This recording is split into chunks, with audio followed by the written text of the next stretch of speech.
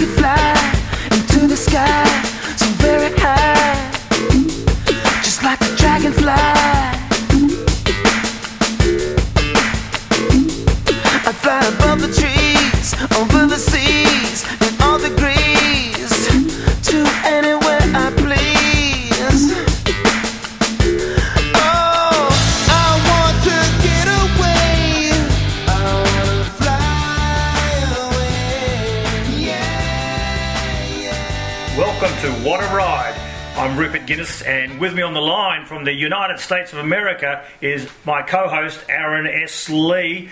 This is the first show for 2016. Happy New Year to all of you out there. What a Ride. It's the show about bikes, riding, cycling. I said all three things at once, didn't I? One sport. We've got swimming and running, anything that tickles your fancy. It's a show which is brought to you by Australian Broadcasting Media on Radio Sydney FM, on digital and on FM, all around the world, not just in Australia. But it's going to be a really exciting year this year. The summer of cycling has already got underway. But before we look ahead, we should talk to Aaron. He's been over in the United States for some months now. Aaron, welcome back, mate, and it's great to hear your voice. Happy New Year, mate.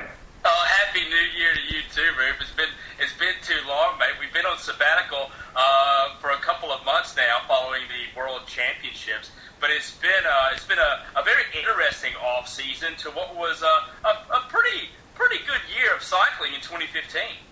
Yeah, I thought it was. I thought there's a lot of controversy, as you always do get in cycling, but there's a lot of drama and some new faces sort of rose their head, and I think we've seen a changing of a guard in some of the areas. And from an Australian point of view, some really good young talent coming through. But like you said, the World Championships were a fantastic event, weren't they? And the World Road Championships over in Richmond in Virginia there. To tell us, Aaron, what was the sort of the vibe there in the States? Because obviously the NFL season was on at the same time. I mean, cycling isn't a major sport, but what sort of vibes did you get about the cycling year in the US? Well, the cycling, you're right, Rupe. The cycling plays, it's pretty far down on the ladder, so to speak, in the hierarchy of sports. Obviously, the gridiron football, the American football, NFL season, which is just wrapping up this past weekend, heading into the playoffs. It doesn't have the popularity it once had, especially during those years where one Lance Armstrong, won 7 at the time, won 7 Tour de France titles before they were obviously stripped away.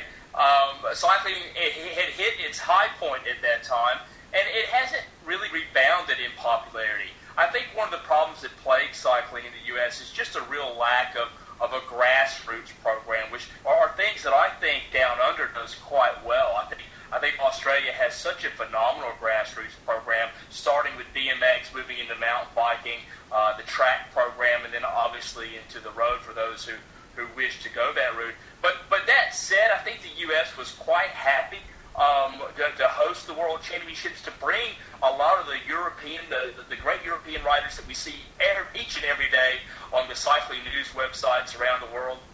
And we see, obviously, on stations such as Eurosport and SBS back in Australia as well. I think there was a lot more interest in the sport. I think it actually, to be quite honest, I think the World Championships helped elevate races such as California, helped elevate races like Colorado and Utah, if that makes any sense. Yeah, well, no, those races you spoke of, they're not easy races either, are they? They're high altitude, and for a lot of the European guys who go over to race in Utah and in Colorado, at the tail end of a season, it can be pretty hard for them. But it's a great experience for the American guys there to sort of try and get a measure over the bigger name Euro guys, and to perhaps put their names forward for contracts in the future. No, absolutely. One guy that I'm really interested in is a young American by the name of Kil Rijnen. He was actually riding for United Healthcare. He has recently signed a contract. He'll be racing with Trek this year. I do not believe, I'm not 100% sure because I haven't seen the final roster for the Tour Down Under squad that Trek will be fielding this year. I'm not sure if he'll be heading down that way or not, but he's a great young kid. He's won the Philadelphia Classic. He's one to watch for sure, and we need guys like him. We need Kil. We need some of those guys. We need guys like T.J. Van Gardner at BMC to continue his progress, hopefully, of being that great GC rider. It's going to be very interesting this year to see how that pans out with the new addition, one Richie Porte. But we need a hero here in the U.S., Root. Yeah, well, it's going to be very interesting to see how TJ fits in with Richie or vice versa. Speaking of which, you know, we've got an two-part interview in this show with Richie Porte, where I spoke to him, albeit a little while ago. It was just before his wedding. But certainly he was talking, one, about the Tour de France route for next year. And in the second part of the interview, we spoke to him about, you know, the life after Sky, how he's going to fit into BMC and how him and TJ are going to work together. But, you know, as you know, Aaron, the summer of cycling down here has already got underway with the Mitchelton Winery Bay Criterium Series down in Geelong. And a young gun, Caleb Ewan, he won the series and he won 3 of the 4 rounds again. So he's going into the National Championships down in Buninyong, Victoria this weekend, obviously with a big target on his back again. I mean, you were there last year, Aaron. You saw Caleb go into the Nationals with the same amount of expectation, but he's a year older and a year wiser and a year stronger. What a great story, Root, with Caleb, and it's very exciting. And obviously, you mentioned he won 3 of the 4 stages at the Bay Classic. Well, this is his 3rd year in a row. Am I right there in saying that he's won that race? Yeah, that's right. Yep. And is it his 3rd or is it his 4th? What is it? I mean, I can't remember now. Don't put the bar too high up. You're gonna have listeners will come in and criticise us for getting it wrong. He's the defending champion. Yeah, exactly. He's become quite a fixture there. But what I love about Caleb is that, especially I had a real great opportunity last year to cover a lot of his races in Lake Cowie and Korea and Turkey, and I actually had a chance to see him mature over those first 6 months of the season. Now, you recall you and I chatting with Matty White last year, and he said that basically they had an expectation of 5 or so wins for the season. Well, Caleb nailed those wins en route to earning 11 for the season. He captured about 5 of those in the first 6 weeks of the season. Now, talking to Matt White the other day for a story I was doing for Michael Matthews, one of Caleb's fellow Australians and obviously Orca Green Edge teammates, I asked Matty how many did he expect this year, and the total actually didn't change, Rube, but he still expects about 5 or 6 races from Caleb this year, but this year he wants 5 or 6 World Tour races like the one he got on stage 5 at the Vuelta last year. And of course, I might be wrong on that stage as well, but like you said, we'll hear from that. Yeah, well, you're right with he said, well, he got a stage win in the Vuelta anyway, but I think you're right. I think the important thing for this year was that he got some wins, but he was in races there were wins in races which were up to his level. He wasn't racing beyond his level. At the same time, I know Whitey said to me that the important thing was for Caleb to get through the year, and there would be periods in the year where he'd be struggling and finding it tough, which he did do, but certainly he came out at the end of it pretty strong. But Aaron, we're going to talk about the Australian Championships. So you said Richie Porte, little flashback to the rest of the year, but let's just get our breath back again first, Aaron, because we haven't spoken to each other for a while. I need a little bit of a breather here. I think you do. You're getting a little bit old these days, and you haven't got so much hair.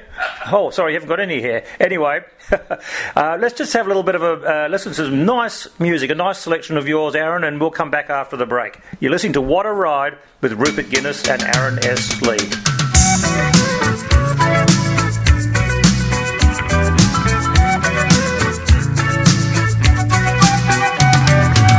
Traveling in a fried-out combi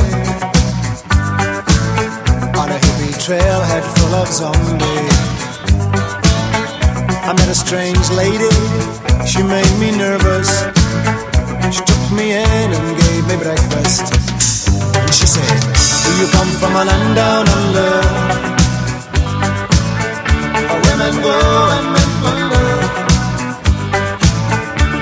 Can't you hear the thunder?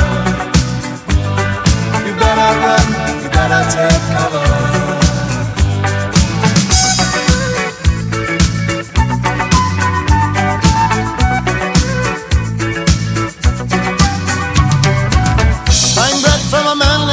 He was 6'4" and full of muscle. I said, do you speak American?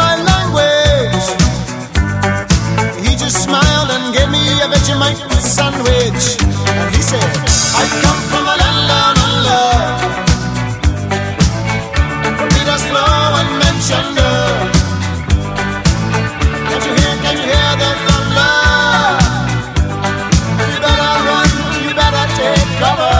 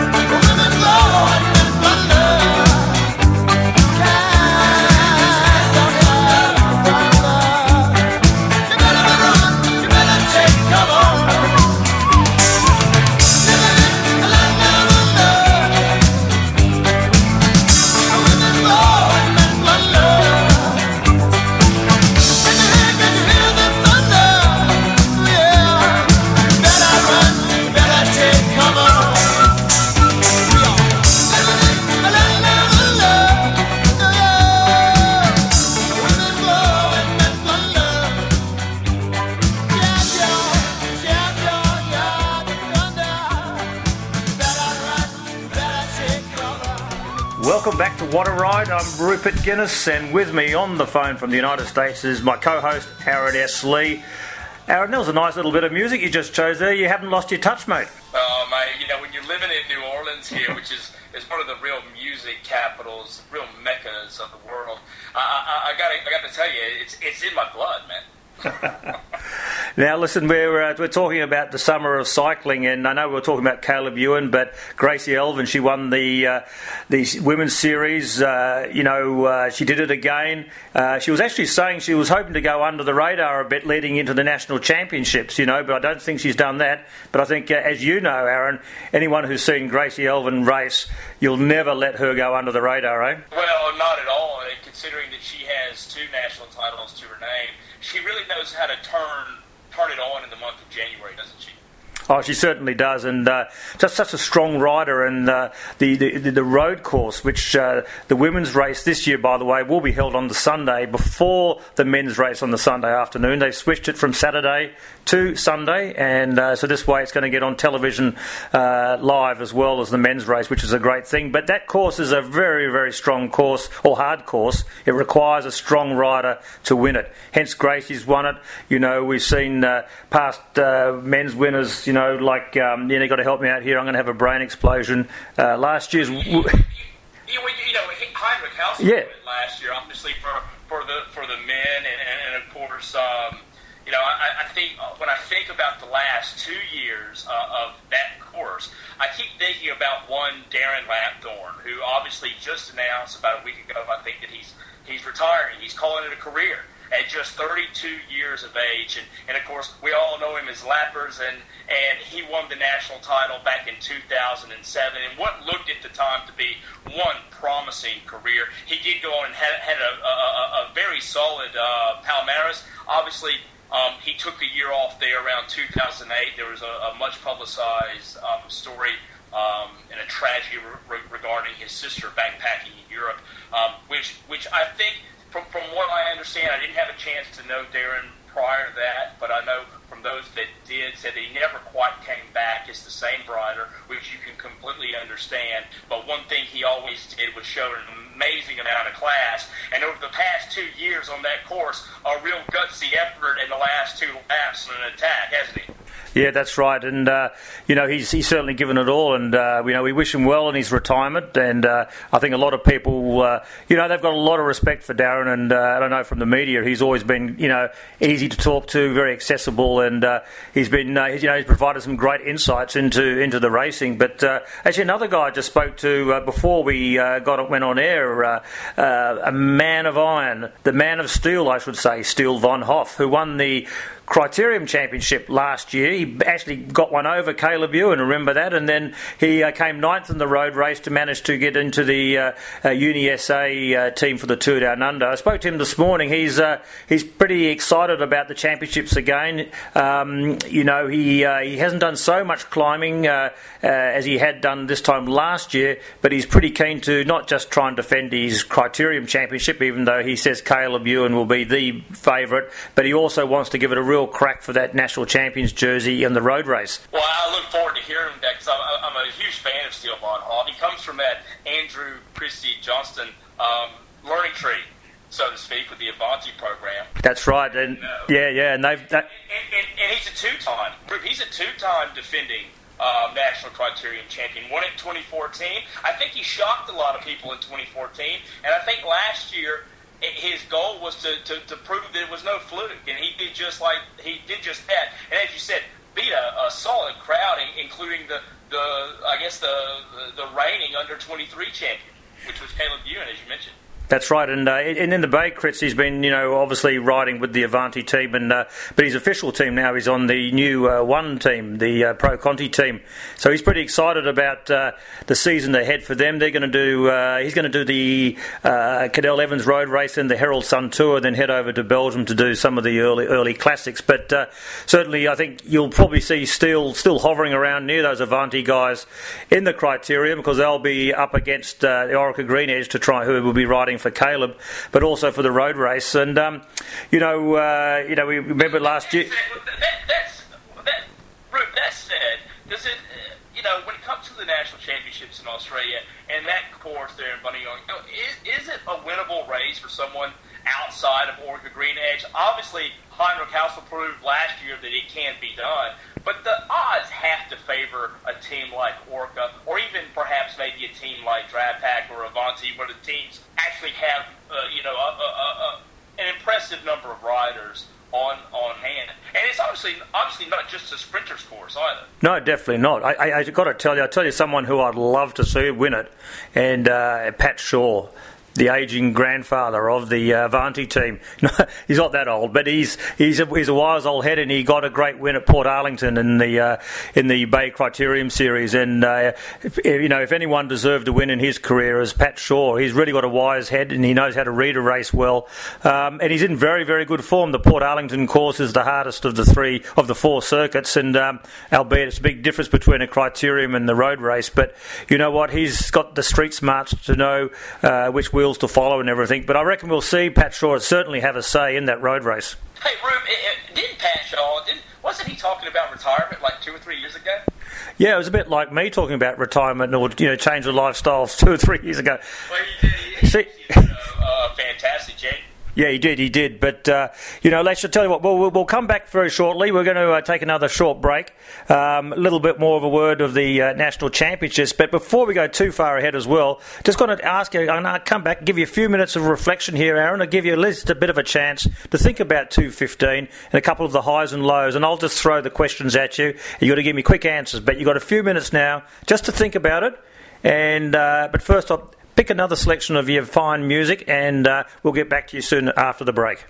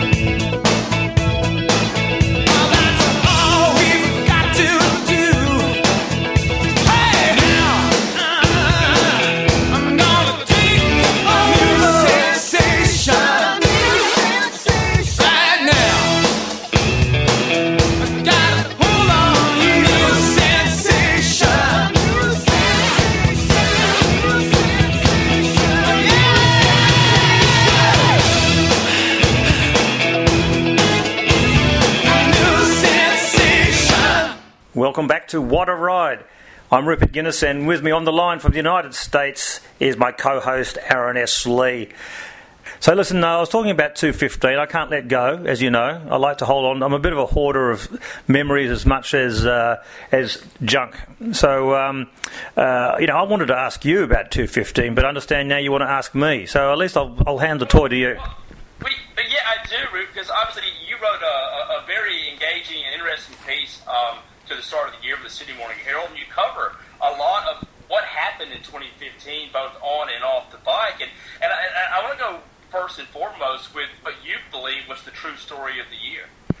Well, I've got to tell you, it was really hard to actually go over the whole year. That's the thing. I mean, this piece I wrote for the Sydney Morning Herald was, it took forever and a day because it was just, just trying to remember all the things that happened to start with was hard. And then secondly, to pick one of the various items that I highlighted there. So, I mean, I guess I found the story of the day was the Chris Froome scrutiny, the scrutiny on the questioning over the legitimacy of his performances. That's been following him ever since he won it, firstly in 2013, and this year, he got a heap of scrutiny during the tour, and then after the tour, he underwent independent testing, and then he released the data that was published in Esquire magazine, and he also released selected data from 2007 when he was riding at the UCI's World Cycling Centre, comparative data, and as you'd expect, a lot of people applauded him for it and accepted the data, and as you probably not surprised, there are others who were sceptical about it. So this story seems to be continuing on.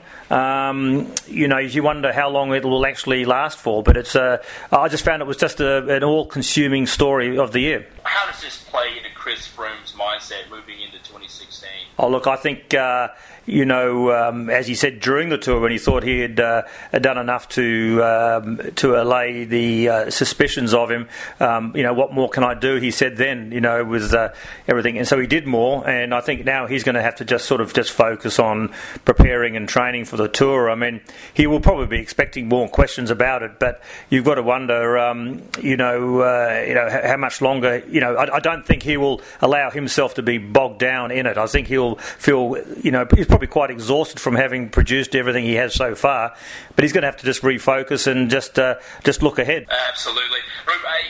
From my side looking at it, I think that a story that kind of broke later on in the year, and that the ASO and the UCI, they just seem to not be playing well together at the moment. It's never been a beautiful, harmonious relationship, but any thoughts that you have on their pulling their races, which include the Grand Tours and a few of the key classics, out of the World Tour? Well, Aaron, this issue between ASO and the UCI, it's like a tug of war, but it's been going on for years, really. Certainly, if AOC, the organisers of the Tour de France, were to take all their, they are, their races have been taken from the World Tour for 2017 on, that really does take the guts out of the World Tour, or certainly the legitimacy of it. There was a tongue twister. But but you certainly hope that common sense will prevail. That's a cliche, I know, but somewhere between the two there's got to be some agreement made, because both sides need each other, really. And if the Tour de France, though, were not to have the top teams in it, that would take some of the lustre out of it. And I know the Tour de France organisers want to be able to have 5 wild cards now, and you sort of wonder, shouldn't the Tour be for the best teams? I still find it a mixed bag of reasoning from both sides in this one, and unfortunately this is going to be an issue that's going to continue on into 2016, which we're already at. Well, was there any one story, any bit of controversy that really caught your eye? Oh, look, the issue of rider safety, there was a lot of, cars, motor vehicles, even riders didn't do themselves any justice by, trying to dodge, in Paris-Roubaix, the railway crossing barrier when it came down as a TGV came across. But, we saw cars, motorbikes, hitting riders during races. I think that's getting a little bit out of hand now. From a controversy, from an Australian point of view, I guess you can't ignore the fractured relationship between Simon Gerrans and Michael Matthews on the Oracle Green Edge / and Australian team, which came to the fore in the World Championships, where Matthews got second and Gerrans got sixth. They were both told they can ride for themselves. That was the team instructions by the team national sports director Brad McGee. Whether it was the right instructions or not, Peter Sagan, he clinched a magnificent win. I don't know whether anybody would have been able to beat him anyway. But certainly it's clear that while Gerrans and Matthews are teammates, they're not the best of mates. But they're both professionals. They'll move on with it. You don't always have to be the best of mates to be in the same team as someone. But certainly you don't want the two, being in a situation to the detriment of each other. This year you'll see them probably only racing together, I think, in one of the spring classics in the Ardennes, and then they'll get together again in the Tour de France. Well, I'll tell you, I had a chance to talk with Michael with Blaine maybe 2 weeks ago, and I asked him, was there anything he'd do differently from the race in Richmond? And he said the biggest thing was that Sagan has a tendency to attack, but reel in, they attack, they reel him in, and that he should have joined Sagan on that final attack, and that's where he made the mistake. He thought it was an issue of timing. He said he thought he would be reeled back in and he'd have another go. Obviously, that didn't pan out. He said that he felt like the way his legs were feeling in that race and in the lead up going into the race, that he had the legs to beat him in a sprint.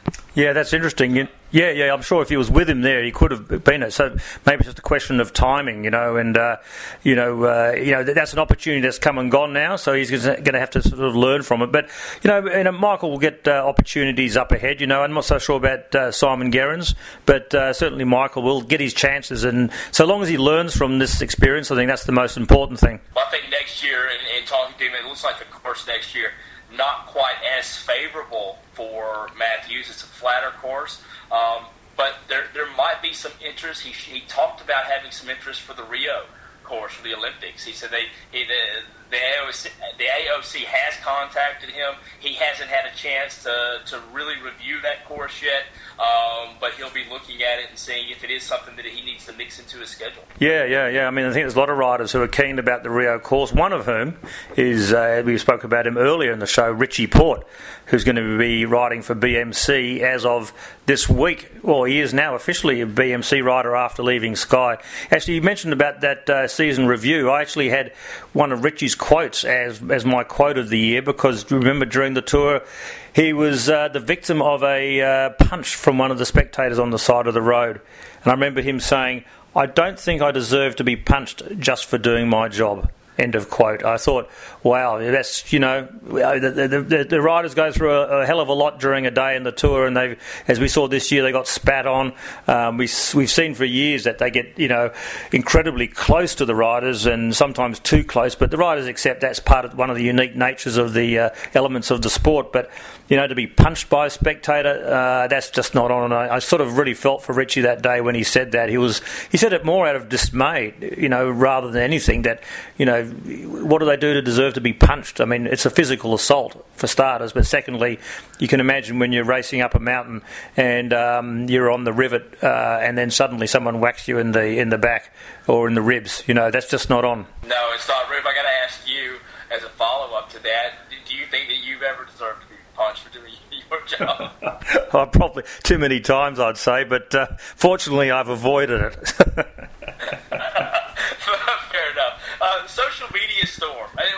Social media is a bit crazy. Are you still, just personally asking, are you still off the Twitter? Yeah, look, I'm still lurking, but I'm not doing a public engagement at the moment with the Twitter. Still on a spell. It's just over a year and probably 3 or 4 months now. But I just I still have reservations now about. I know that the Twitter is useful in a lot of positive ways, but there's a lot of hate out there as well, and I just needed a break from it. It's just something which my life is a lot more calmer now. And there's a lot of very interesting people out there who I do tweet with on direct messaging. So there's interesting things out there, but I certainly think that it can get out of order. People can get carried away, and people can also be very vindictive and cowardly on the Twitter. So I think there's certain things in life you could control, and I can control how much I want to engage on it or not. And of course, no one draws out a social media storm better than Lance Armstrong. No, that's right. Well, we saw his return to the Tour de France this year, didn't we? And I had that down as my social media storm of the year, primarily because anything that Armstrong does tweet creates a media storm anyway, whether he likes it or not, whether anybody likes it or not. But certainly his decision to come on the Tour as part of a charity ride that was organised by the former English footballer Jeff Thomas created a lot of debate. But I reckon most of it was protest about the common sense of him turning up at the Tour. But he did for a couple of days. He came and went. He did create a storm. His attention, or his presence, he came and went, and then the race, everyone refocused back on the race. But I didn't actually go out and see him at the site, because he did say he was not doing any media. Well, I suddenly saw a whole bunch of media out there chasing him. So, he still, I think he still likes the attention. He might have missed it. He might have had legitimate cause to go and help a charity as well. I don't know. I haven't spoken to him for a long, long time. But I certainly believe it was, I was more against him going out there to do it than for it, for sure. Oh, absolutely. Well, was there one ride this year that really impressed you? Oh, look, there were a lot of them, but I think Fabio Aru's ride on the 20th stage, the penultimate stage of the Vuelta, he didn't win it, but he managed to, drop, or he and his Astana team managed to drop Tom Dumoulin, and he overtook he got back the race lead. And I just felt that it really showed a lot of assuredness and a maturity by Aru that was lacking in the Giro d'Italia when he was hoping to win it, and he got smacked down by the eventual winner, Alberto Contador. Aru ended up winning 2 stages in the mountains near the end of the Giro, but by then Contador had the Giro wrapped up. But in this instance, at the end of the year, Aru had to produce a performance. He had to calculate it. He had to strategise, he and his team, and he had to do it with purpose. And I felt that he really showed a lot of purpose in clinching that Vuelta ride on that, clinching the Vuelta on the penultimate stage there. Bringing it closer to home, was there any rides in Australia that really kind of caught your attention? Well, being a former rower, there was one particular ride by Drew Ginn, the former rower himself, 3 times Olympic gold medalist, and he did the 24-hour. He made an attempt for the world 24-hour record. He got the Australian record of 836.36 kilometres riding around the Brunswick Velodrome. It's an open velodrome in Melbourne, 24 hours, and it was a fabulous performance. I mean, I don't know whether it'd be a spectator sport because there's a lot of time to kill, but certainly you got to give it to Drew Ginn for his determination, his preparation he put behind it, and he did it for charity. So I mean, that was really a magnificent ride by Drew, and anybody who knows Drew, he's a super guy, very modest, humble bloke, but he's certainly got that ticker in him. That rower's ticker is still ticking very nicely. What about as far as the race of the year? Was there one particular race that really stood out to you as the one that really lived up to the hype and maybe even over-exceeded its expectations? Well, I thought the Ghent-Wevelgem, the Belgian Classic, one-day Classic, that was at the end of March. I mean, the conditions were horrendous there. We saw the rain and the wind. I mean, we saw riders literally blown off, into the canals on the side of the road. Geraint Thomas had a horrendous crash, and at the end of the day, there was a 7-man break that managed to survive and be up front, and Luca Paolini, the Italian, he won the race. But I mean, it was just remarkable to see those harsh conditions, and you think of other sports where competitions cancelled because of the rain or because of the wind or whatever, and here they had everything in this race, and they still competed with it. They got to the end, albeit there was discussion early in the year and even later in the year about whether the UCI should be enforcing stricter condition laws, as to whether riders, when there's a race when are conditions too harsh to compete in? And certainly this was one event where that debate eventuated from the outcome, but it still was a magnificent race. I'll tell you another race I did actually also really like. It was an early season race, the Kelly Evans Great Ocean Road Race, the first one. They had myriad conditions there, and it was a very tough, hard race, but not too long, but challenging enough for the peloton to really race aggressively and produce a good result. Geelong hosts. It's an excellent location to host any sporting event. We've seen in the past with the World Championships and the Ironman 70.3. It continues to do a great job. That city loves its endurance sports and loves its cycling, and Victoria really shows up on the roads to support it.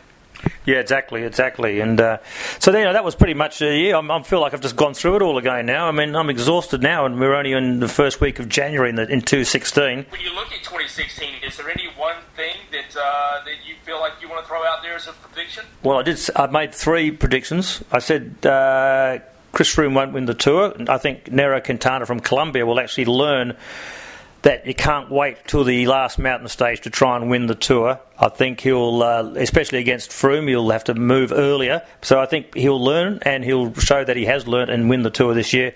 Peter Sagan, the world champion, I reckon he'll win Milan-San Remo. That's got so close to him before, but I think he'll get it this year.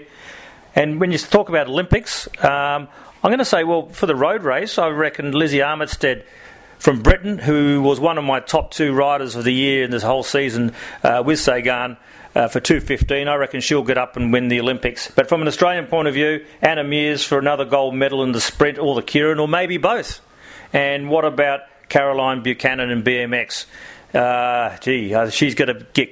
I think she'll be up there for the gold this year. She was disappointed with her last Olympics, but I think we all know Caroline, and she's a super champion, and she will come back stronger for her disappointment back in London in 2012. Oh, I'd love to see her, cap off her BMX career. Obviously, still an extremely young athlete.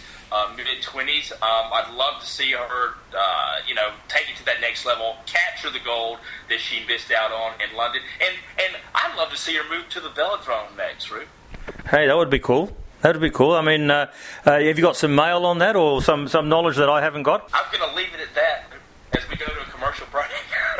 Yeah, look, I need to get my breath back again too, so we will leave everybody hanging on that one, and let's take a break, and we'll come back after a little bit of music, and I'll come back with a fresher voice, and we'll continue this great chat. You're listening to What a Ride with Rupert Guinness and Aaron S. Lee.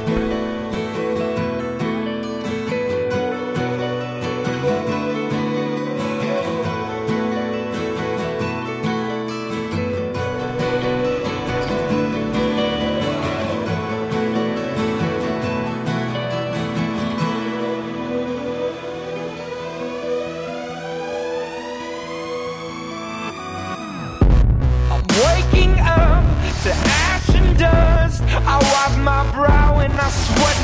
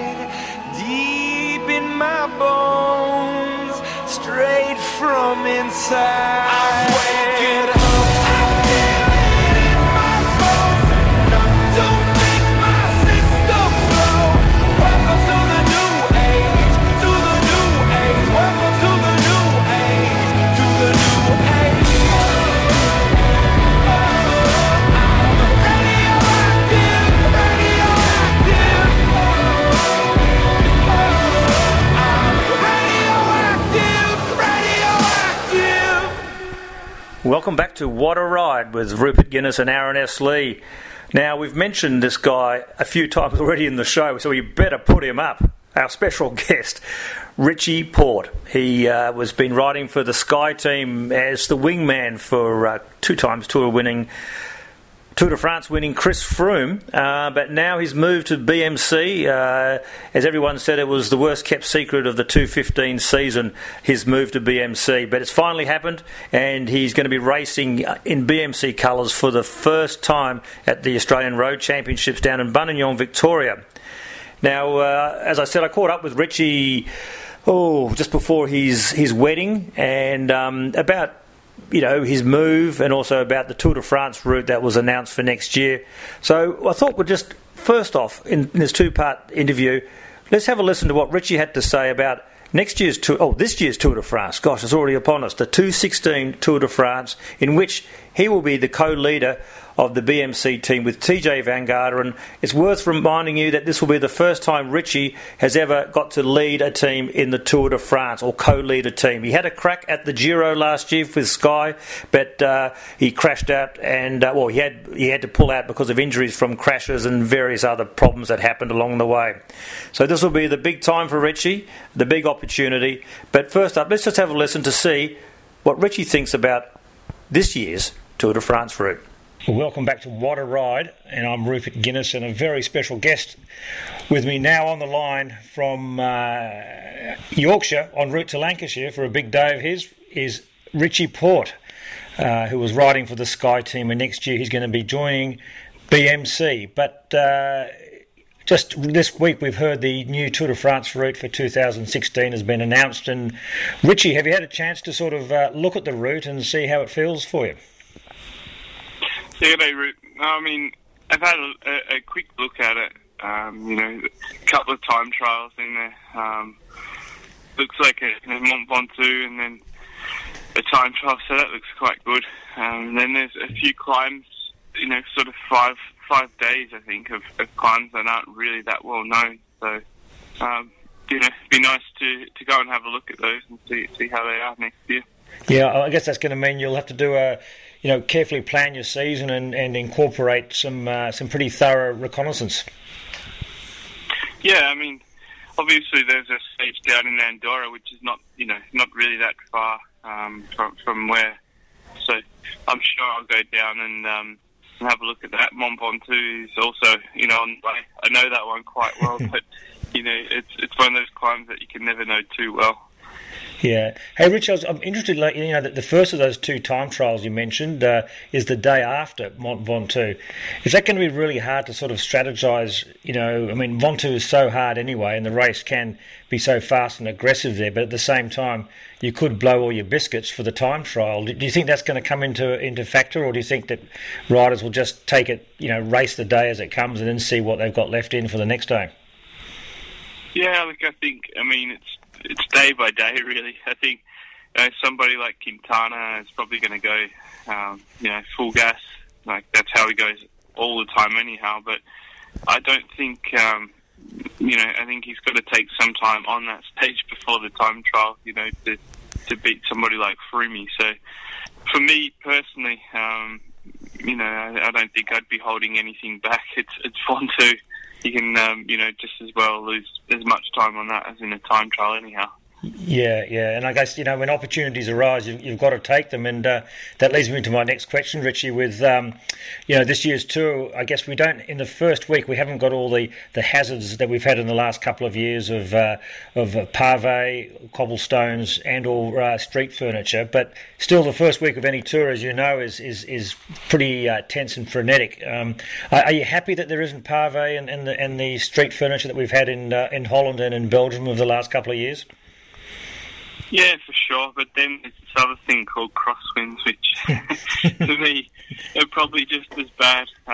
You don't need much crosswind for it to feel like you're going over a pavé section with plenty of road traffic thrown in there. It's probably one of the most treacherous things you can do is, starting where the tour does start next year. It's, any time I've ever raced there's always crosswinds. So I think, the organisers kind of like that stress in the first week, and they're going to get it next year anyhow with some of the roads that we are going to go along. Well, one of the the team you've got, BMC, for next year. I mean, they are a very strong team in being able to protect their leaders. They've done it with TJ Van Garderen in the past, and also Cadell Evans, and good, strong, strapping riders there, which I'm sure will be selected for that area, for that part of the race. Speaking of that, though, are you you a bit disappointed there wasn't a team time trial in this year's tour, because BMC are a top class unit for that? Yeah, I think it was kind of expected that, we probably weren't going to have a team time trial next year. But for me, moving over from Sky to BMC, where they do put so much emphasis on time trialling, it's, I'm excited. I know I can time trial. I just don't feel that I've been able to do a good time trial, other than Cold Airs, which is uphill in Paris this year, and then Aussie Nationals, which was at the start of the year. So for me, I'm sort of excited to be, really working on that role with Alan Piper going into next year. So I think it will suit me. Yeah, well, it's pretty exciting, and in a few minutes we'll talk about that with your change with BMC. But for the route this year, for next year, I mean, it's going to be a anti-clockwise route through the Pyrenees, and then across to the Alps and the Jura, and also we've got this stop into Switzerland. Do you prefer an anti-clockwise or a clockwise route? Yeah, well, it's actually strange that I don't think they usually do 2 years anti-clockwise normally. I mean, this year we did it anti-clockwise as well. We did the Pyrenees first and then into the Alps. But and normally I'd prefer the Alps, but this year, the Pyrenees were quite good. But, it's always exciting when you hit the Pyrenees first. I think it's a totally different climb than what the Alps are. It's a little bit steeper, and they're long as well. So I think it's going to put GC could be quite shaken up by the time we come out of the Pyrenees. Yeah.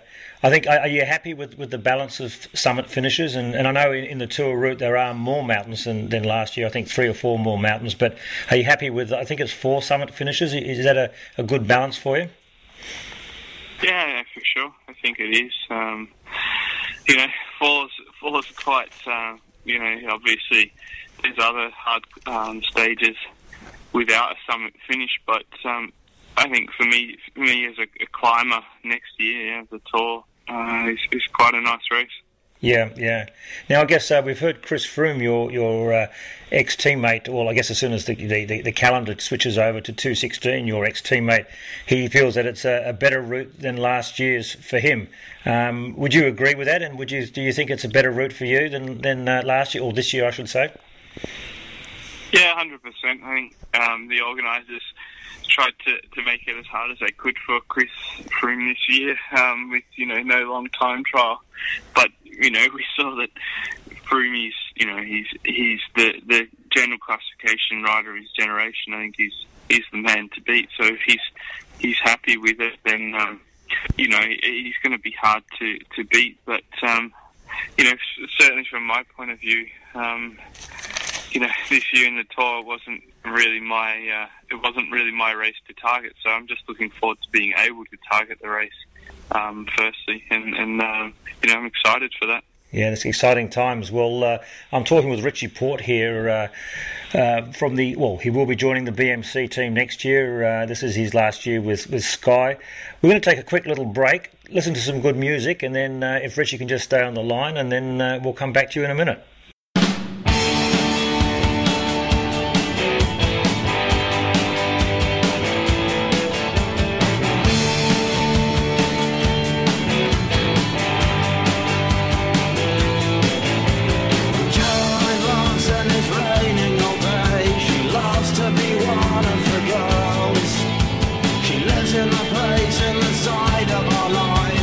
Nothing is ever put straight. She turns herself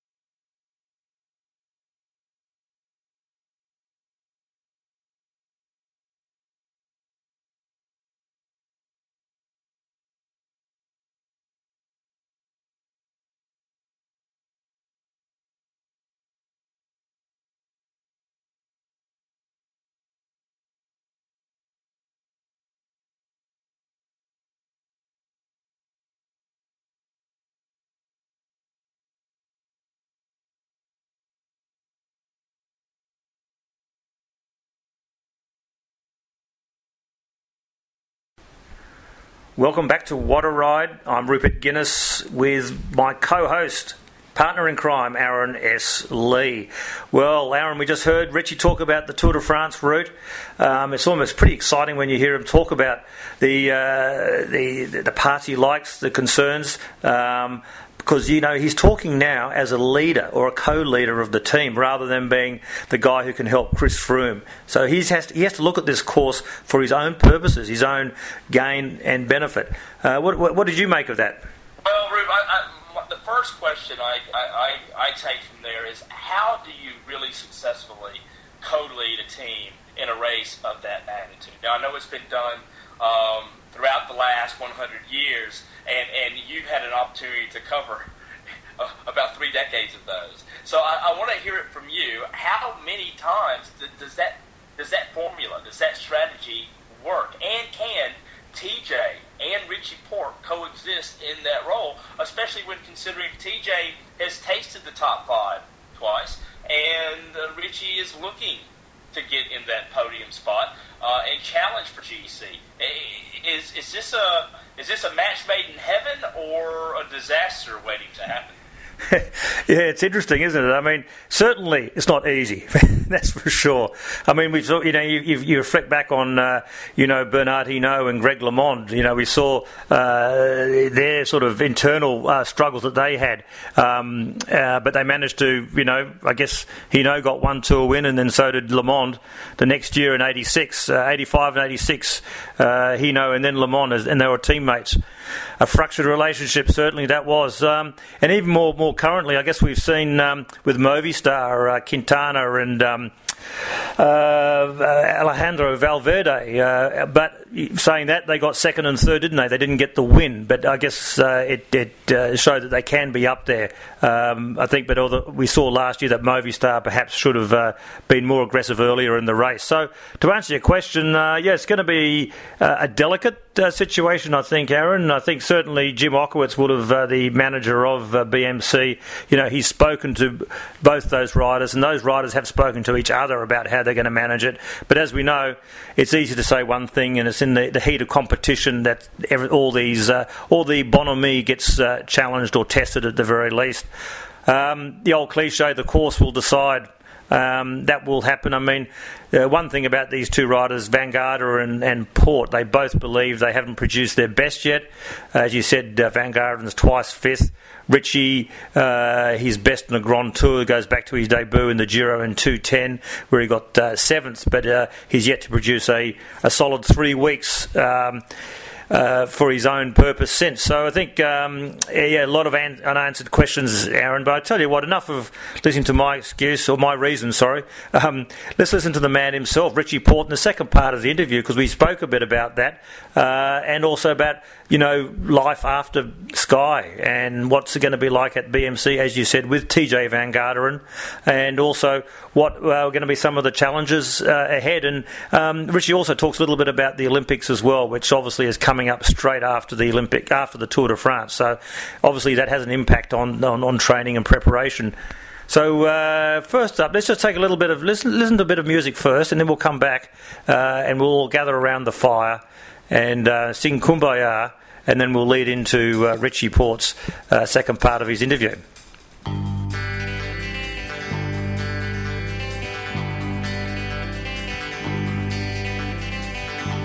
We're caught in a trap.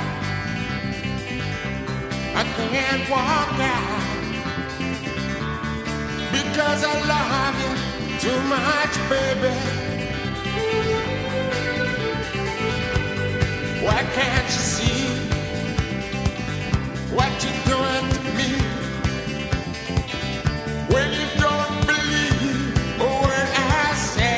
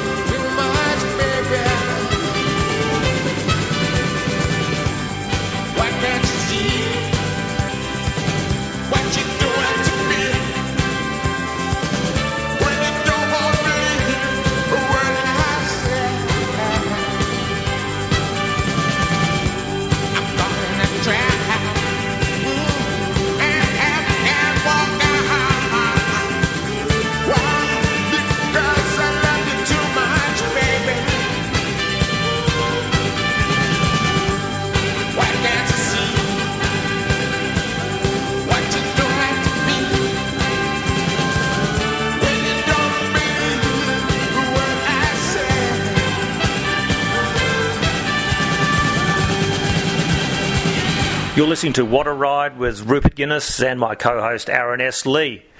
But we're going to give you a breather. You're not going to listen to us. We're going to go straight to part 2 of the Richie Porte interview, where he talks about life after Sky with BMC, the future, 2016, Van Garderen, TJ Van Garderen, his teammate, Tour de France and the Olympics. Let's have a listen.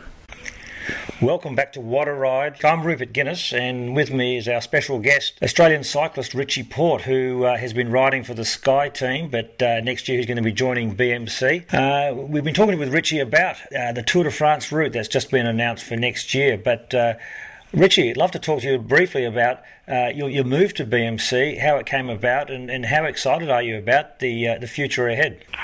Well, it came about before the tour. It was kind of the worst kept secret, I think, of professional cycling, was that I am leaving Sky at the end of the year. But for me, it's a massive opportunity. I think I've spent 4 years in Sky, which have been brilliant, and I've really enjoyed my time there. I've been part of 3 Tour de France winning teams, which doesn't really happen. Very often. So then the opportunity to go out and try for myself, I'm not saying that I'm going to go and win the Tour or whatever, but I feel that I need to give myself the opportunity. I've ridden, so many years in support of other, stars, I guess, like Bradley Wiggins and Chris Froome, Contador, all these guys. So, I think winning races like Paris-Nice and Catalonia this year have shown me that I do need to take the opportunity for myself, at least give myself the chance to see what I can do. Yeah. I think that's only, fair to yourself with all the effort you put into a career. At this point of your career too, it's you're going to find out one way or the other, and I think it's great that a team's been able to, as much as you appreciate the opportunities you had at Sky, it's great that a team like BMC have come forward. And I know that, back in 2012, correct me if I'm wrong, they were pretty interested in trying to get you then as well, weren't they? Yeah, they were. Obviously, that was when Cadel was still there, and, I talked with him about coming across, and, 2011 we were speaking about going across to BMC, but, in the end, at the time, the best thing for me was to go to Team Sky, and, I have no problems with that. Sky has been absolutely brilliant for me the last 4 years. Yeah. Speaking, you did mention Cadel, obviously Australia's first and still only Tour de France winner, but, BMC has a pretty strong flavour. It's not just Cadel, who he's still with BMC as a global ambassador for the brand, the bicycle brand, but you mentioned Alan Piper before in high performance, and Rowan Dennis, who's really coming on, and he's had some experience in the yellow jersey now on the Tour, the leader's jersey, and young Campbell Flakemore, who started this year off really strongly at the at the Nationals, and in the 2 Down Under he crashed out, obviously, with a broken collarbone. But I mean, do you feel that you're going into a quasi-Australian team, or is it really an international feel? Yeah, look, I think it is more of a quasi-Australian team than most people realise. Obviously Alan Piper's quite high up in the organisation. He's the one I've had the most to do with so far. But Rowan Dennis is, he's going to be the next big thing in Australian cycling. I think he's shown that this year in the Tour de France, winning that stage. But I sort of felt that sometimes riding the Tour and Tour Down Under was the most Aussies other than Green Edge were always wearing the BMC jerseys. So I sort of feel like, in some ways it's probably going to be more support than riding for a British team. Yeah, because it is, ostensibly it is hard, isn't it? Sky have declared their sort of, that they are a British team, and they've remained pretty loyal throughout to represent British cycling in a way, haven't they? Yeah, they have, and, I think the fact obviously Froome's English, he's the best GC rider. So, they're always going to back him. But, I think in some ways professional cycling's not about the passports that you have. But, I think Sky is very, sort of British base, but the cycling boom that they've had after Brad and Chris winning Tour de France's and Cavendish, winning basically everything there is to win, then, there is massive cycling talent here in Britain, and they do need to develop it. They're a British-backed team, so I understand that. But, for an Australian, I feel that, I did need to leave to, not just ride the Giro for myself, but to ride the Tour de France. So I did have to leave. Yeah. Now, with Froome, obviously a lot of people know that you guys are good mates. In his 2 wins, you've had a very crucial role in those victories, and specifically on 2 occasions, and on the same mountain, Alpe d'Huez, which I guess we're not going to next year. But back in 2013, when he had hunger flat on Alpe d'Huez, you got those gels for him, and then this year on Alpe d'Huez, an absolutely stunning ride to help him there. Knowing that, are you able to sort of tap into what you know are his weaknesses and use them to your advantage now? And if so, will that be hard for you to sort of, cross the line in that friendship? Yeah, because, I think everybody has, bad days, but it's just more obvious when he's often in the yellow jersey when he does. But the thing that I've learned riding so close to Chris is that he doesn't really have many weaknesses, but I think 2013 afterwards, that was a mistake on his behalf, which he's never made since. But then this year, people don't realise just how sick that Froome was that day. But I'd never exploit Chris in any situation. He's a good mate, but I think it's but a lot of other guys are going to have bad days as well. So you've got to take the opportunities, but. It's a shame that Alpe d'Huez isn't in there to, one of the best stages of the Tour de France he could ride. But I'm sure, if it's not next year, it will be in there in 2017. Yeah. Now, I know you've been asked this a lot, Richie, about, you're going to be, riding with TJ Van Garderen, the American cyclist who's twice come fifth in the Tour. And I know you said you've spoken to him about, how you guys are going to handle that leadership role and how the race itself will, I guess it always does at the end. It works out who's the stronger of the two on the day or on that tour. But in your discussions, have you been able to talk sort of, quite in depth about the potential challenges of that relationship, or have you just spoken about how, we'll just see how it goes? Look, yeah, obviously the road decides all of that, but, it's been great that, TJ did pick up the phone and ask me about it, but, it's not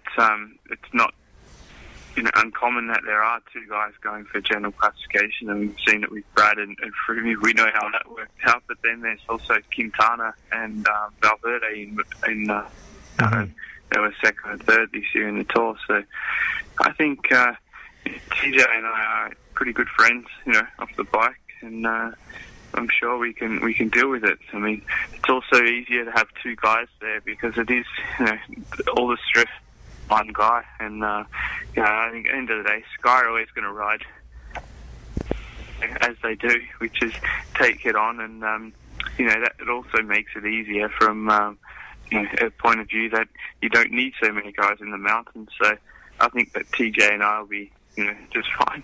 Yeah. And I guess it comes down to being honest, doesn't it? Which is, it sounds simple. I know it's not always that easy in the world of professional sport, but if you can at least start with a base premise of being honest with each other, that's as good as a start I guess you'll get.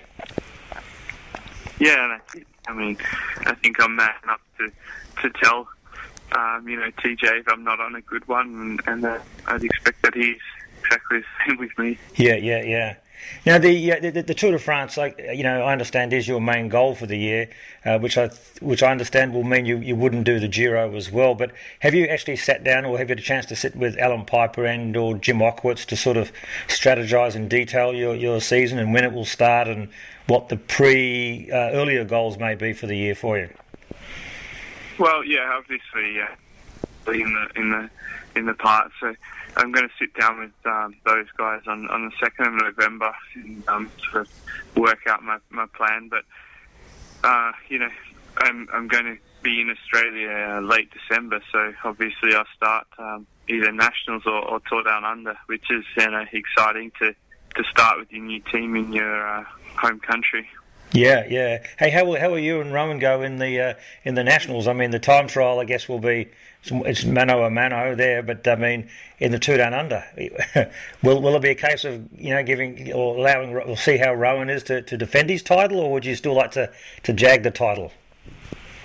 Well, I'd love to jag the title. It's obviously when you're walking up into the Hilton there in Adelaide, I'd love to have my name on the on one of those steps as a series winner. But I think obviously this season I was sort of started down under in really good shape, but I'm not so sure that I'll be in as good a shape next year. I think with my goals being more July, I think I'll probably be a little not quite as fit, but I'd still love to win Wollonga, one of the last 2 years. So, I'd love to win it 3 times in a row. That'd be quite a nice little hat trick. Yeah. And if I guess it'd be probably a historic hat trick as well. I think. Yeah, I mean, to be honest with you, I think that one day shows just the strength of Australian cycling. The support that we have up that climate. It feels like you are riding up, Eddie the Coles in the Tour de France. The atmosphere up there is just that good. Yeah. And Richard, during the year leading up to the Tour, obviously, I guess you'll have moments you want to sort of get those performance indicators. Obviously this year, you're winning a lot of races. Do you feel that in 2016 there may be less, say, need to have to win races? I mean, I'm sure you'll win them if you can, but is it more like you just want to have that steady, consistent build-up of form leading to July, rather than to say this year where you were winning races, and I guess you also had to sort of reaffirm your leadership for the Giro, that where you were going to be leading Sky for the first time? Yeah, look, obviously you always like to win races like Paris-Nice and Catalunya. I think it's possible to sort of target, a Paris-Nice or Catalunya, but also then in August we've got the Olympics next year, and that's a massive goal for me. So, I don't think it's easy to qualify for Australia there, but to be honest, I'd probably prefer to be, absolutely flying for, July, August, rather than in February, March like I was this year. I think, it's a lot more of an incentive to take it easy at the start of the year, and or as easy as you can. Yeah. You still have to get UCI points, which you do get by winning, these stage races. So, it's, I guess we'll find out more in November when my race program's made official. Yeah, and at least then you can next year you can make that steady build up where you can also maintain your health. You could be healthy and really strong. So if there are days where you're a little bit crook in other races, it's not going to be, you may have to, ease up a bit now and then if you feel a tickle in the throat or something like that, because you really want to be at that top end form for July and August.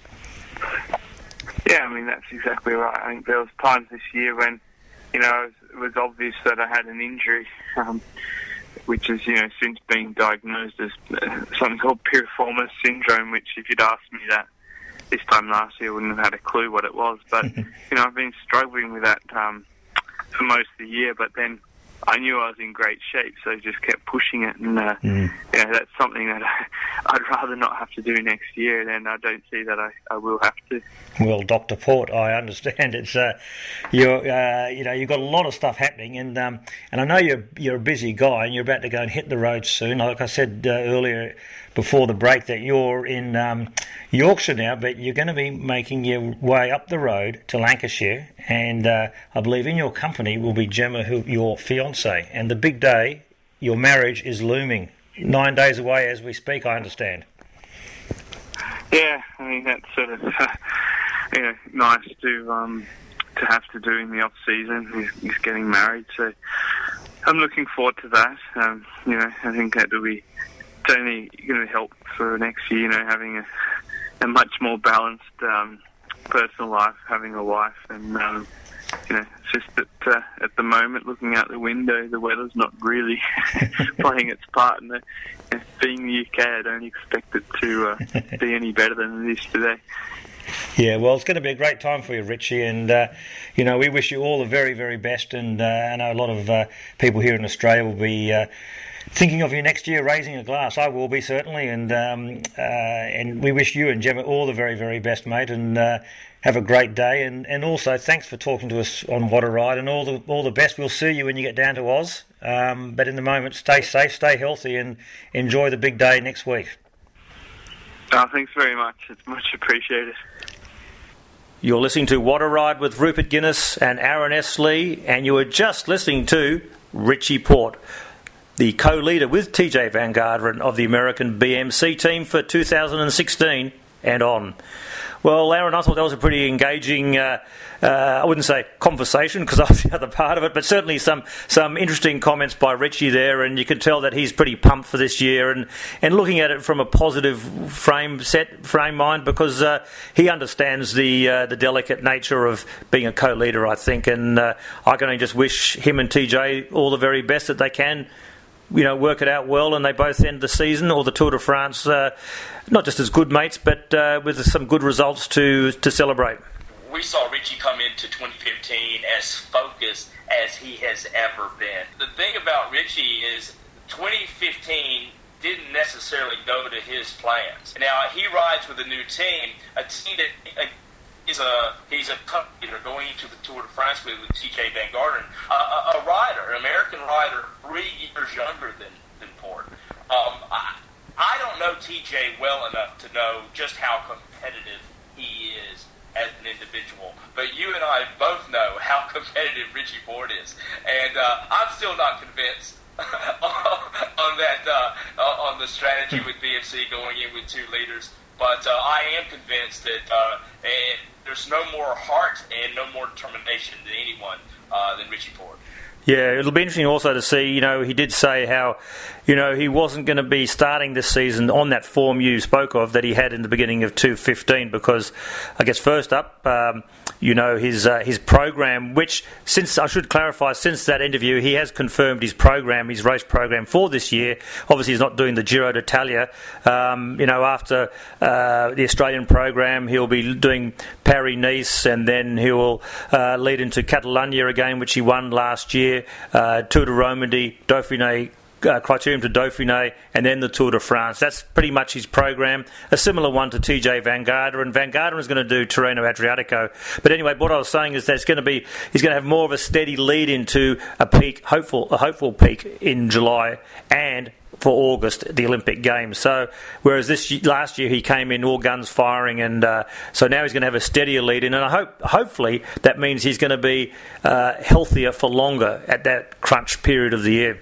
It's hard to talk about BMC and not talk about Rowan Dennis, especially in the month of January.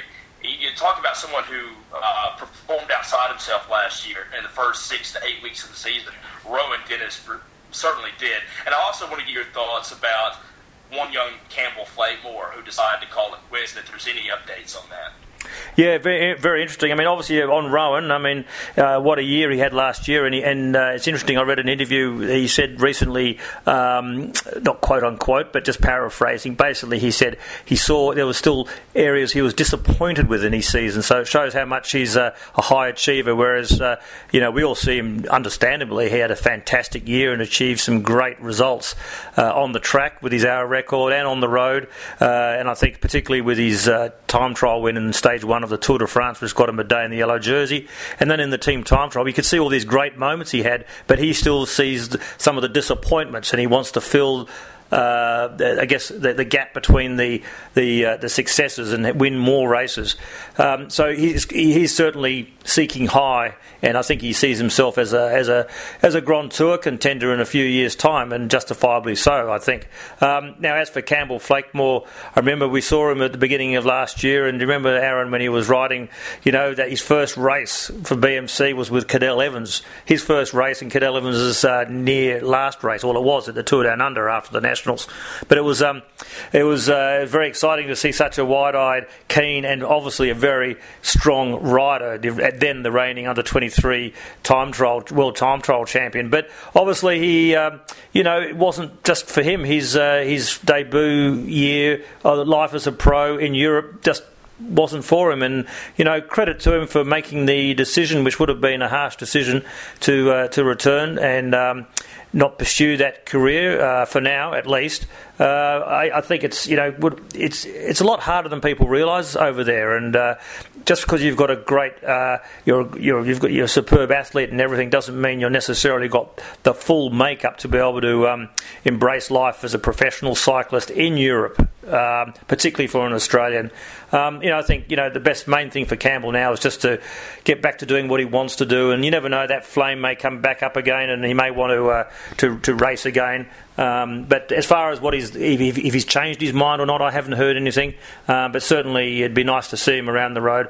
Hopefully, if he's smiling, that's the main thing, and he's enjoying his life. Any predictions with the Nationals coming up this week? Do you have any? Oh, look, for the women's race, we spoke about Gracie Elvin before, didn't we? She's going to be in the mix, isn't she? Orica. Is the defending champion Tina Mullins? Is she racing? Yeah, she's racing. She actually raced the Crit Series, and she was up and amongst it, So I think she'll be, she's had a good year of solid year of racing, obviously on the fat tyres of mountain biking, and but saw a great picture of her the other day where she put it on her Facebook saying, I don't often get to ride on the skiddy tyres, but when I do, I give it something, or something like to that effect. She was attacking anyway, so obviously she's going to be, she'll be giving it a good shake to defend that jersey, and I think, with Orica AIS, they're going to have a very strong team, aren't they? And they're going to be very hard to beat. But Peter Mullins did it last year, didn't she? So who says it can't happen again? Now, that said, too, Rube, on the men's side, Heinrich Hausler, check the Tour Down Under website. I'm on it now. I'm looking at the IM Cycling team roster for the TDU. Heinrich's not on that list. His compatriots, Lee Howard and David Tanner. Lee Howard coming over from Orca. But Heinrich's not there. Any news on Hausler? No, I haven't, unfortunately. You caught me on the hop there. Good on you. No, I haven't. I think, maybe he will. I can't speak for his behalf. Maybe I'm just thinking. Maybe he's thinking of not wanting to come and have come to Australia where he's expected to be on early top form, and then maybe fall into a dip later. Maybe he wants to start a bit later and have a bit more of a steady lead into the year and try and be solid through the Classics campaign and into the rest of his program. It's a lot of Australian riders do find, because they're Australian and they come down here and the competition down here and the racing's so hard now, if you want to be in the race, you've got to be race fit for it, and you have to be at an early peak. And some riders, find adjusting to that quite hard. And maybe Heinrich is thinking, maybe I'll just rather focus on the European season this year. He had his year, wearing the national champions jersey. That experience alone would have been fantastic. But I'm sure he's got his mind, his goals are further ahead. And for guys like David Tanner and Lee Howard, it's a great opportunity for them to sort of leave their imprint on their new team and to restore the faith that the team's put into them by signing them up. Already been a great start to the season. You mentioned Pat Shaw at the Bay Crits. Very impressed with him, what the old man is doing. Was quite impressed with young Britton Jones with Drapac, showing a couple of podium places there as well. He's obviously moved into that sprinter role, that number one sprinter role, with the absence of Walter Whippet, who's gone on to Cannondale. So it looks like he's going to do quite well. And I'm very excited looking ahead past the Nationals to the Tour Down Under and Team Dimension Data, formerly MTN Quebec, to see Cameron Meyer and Nathan Haas and Mark Renshaw team up with Tyler Farrar and see what the guys from the rest of the guys over there in South Africa can do. Yeah. No, it's going to be exciting year. So I think what we should do, Aaron. We better wrap it up because it's been an engaging chat with us at least, and I think it just shows how much is happening in the world of cycling, isn't it? And we didn't even get into triathlon on this show. We've got to talk about the Hawaii Ironman, but maybe we can give another week's reflection and come back to that with a look ahead to the season to come for Ironman and triathlon as well. Absolutely. Of course, it is indeed Olympic year. We talked about it. Rio 2016. There's going to be a lot to talk about in athletics as well. Okay, Aaron. Well, one last question for you before you go, and before we wrap it up. What are you planning for the next couple of weeks? Where can we expect to hear from you, or should I be expecting a knock on the door here back in Sydney? One thing you know about me, Ruth, you never know anything about me. I very well could be right now still in New Orleans, loving life, and just absolutely excited to be kicking off another season of What a Ride, and obviously another season of pro cycling and triathlon. That's great, Aaron. It's always great to hear from you, and hopefully we'll see you down there at the TDU, the Tour Down Under, which will be in Adelaide, South Australia, from January 16 to January 24. I've got my dates right. But first up, we've got the National Championships.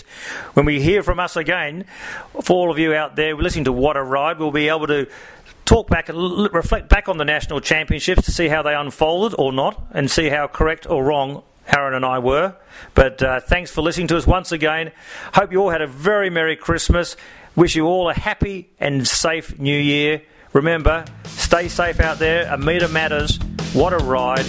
Happy New Year. And thanks for joining us. Thanks for listening to us. That's goodbye from myself and Aaron.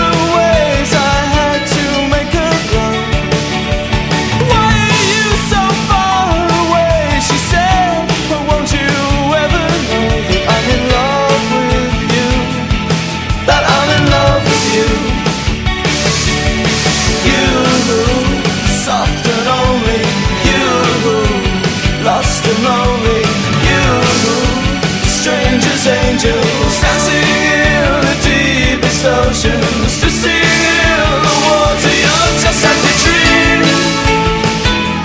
just like a dream.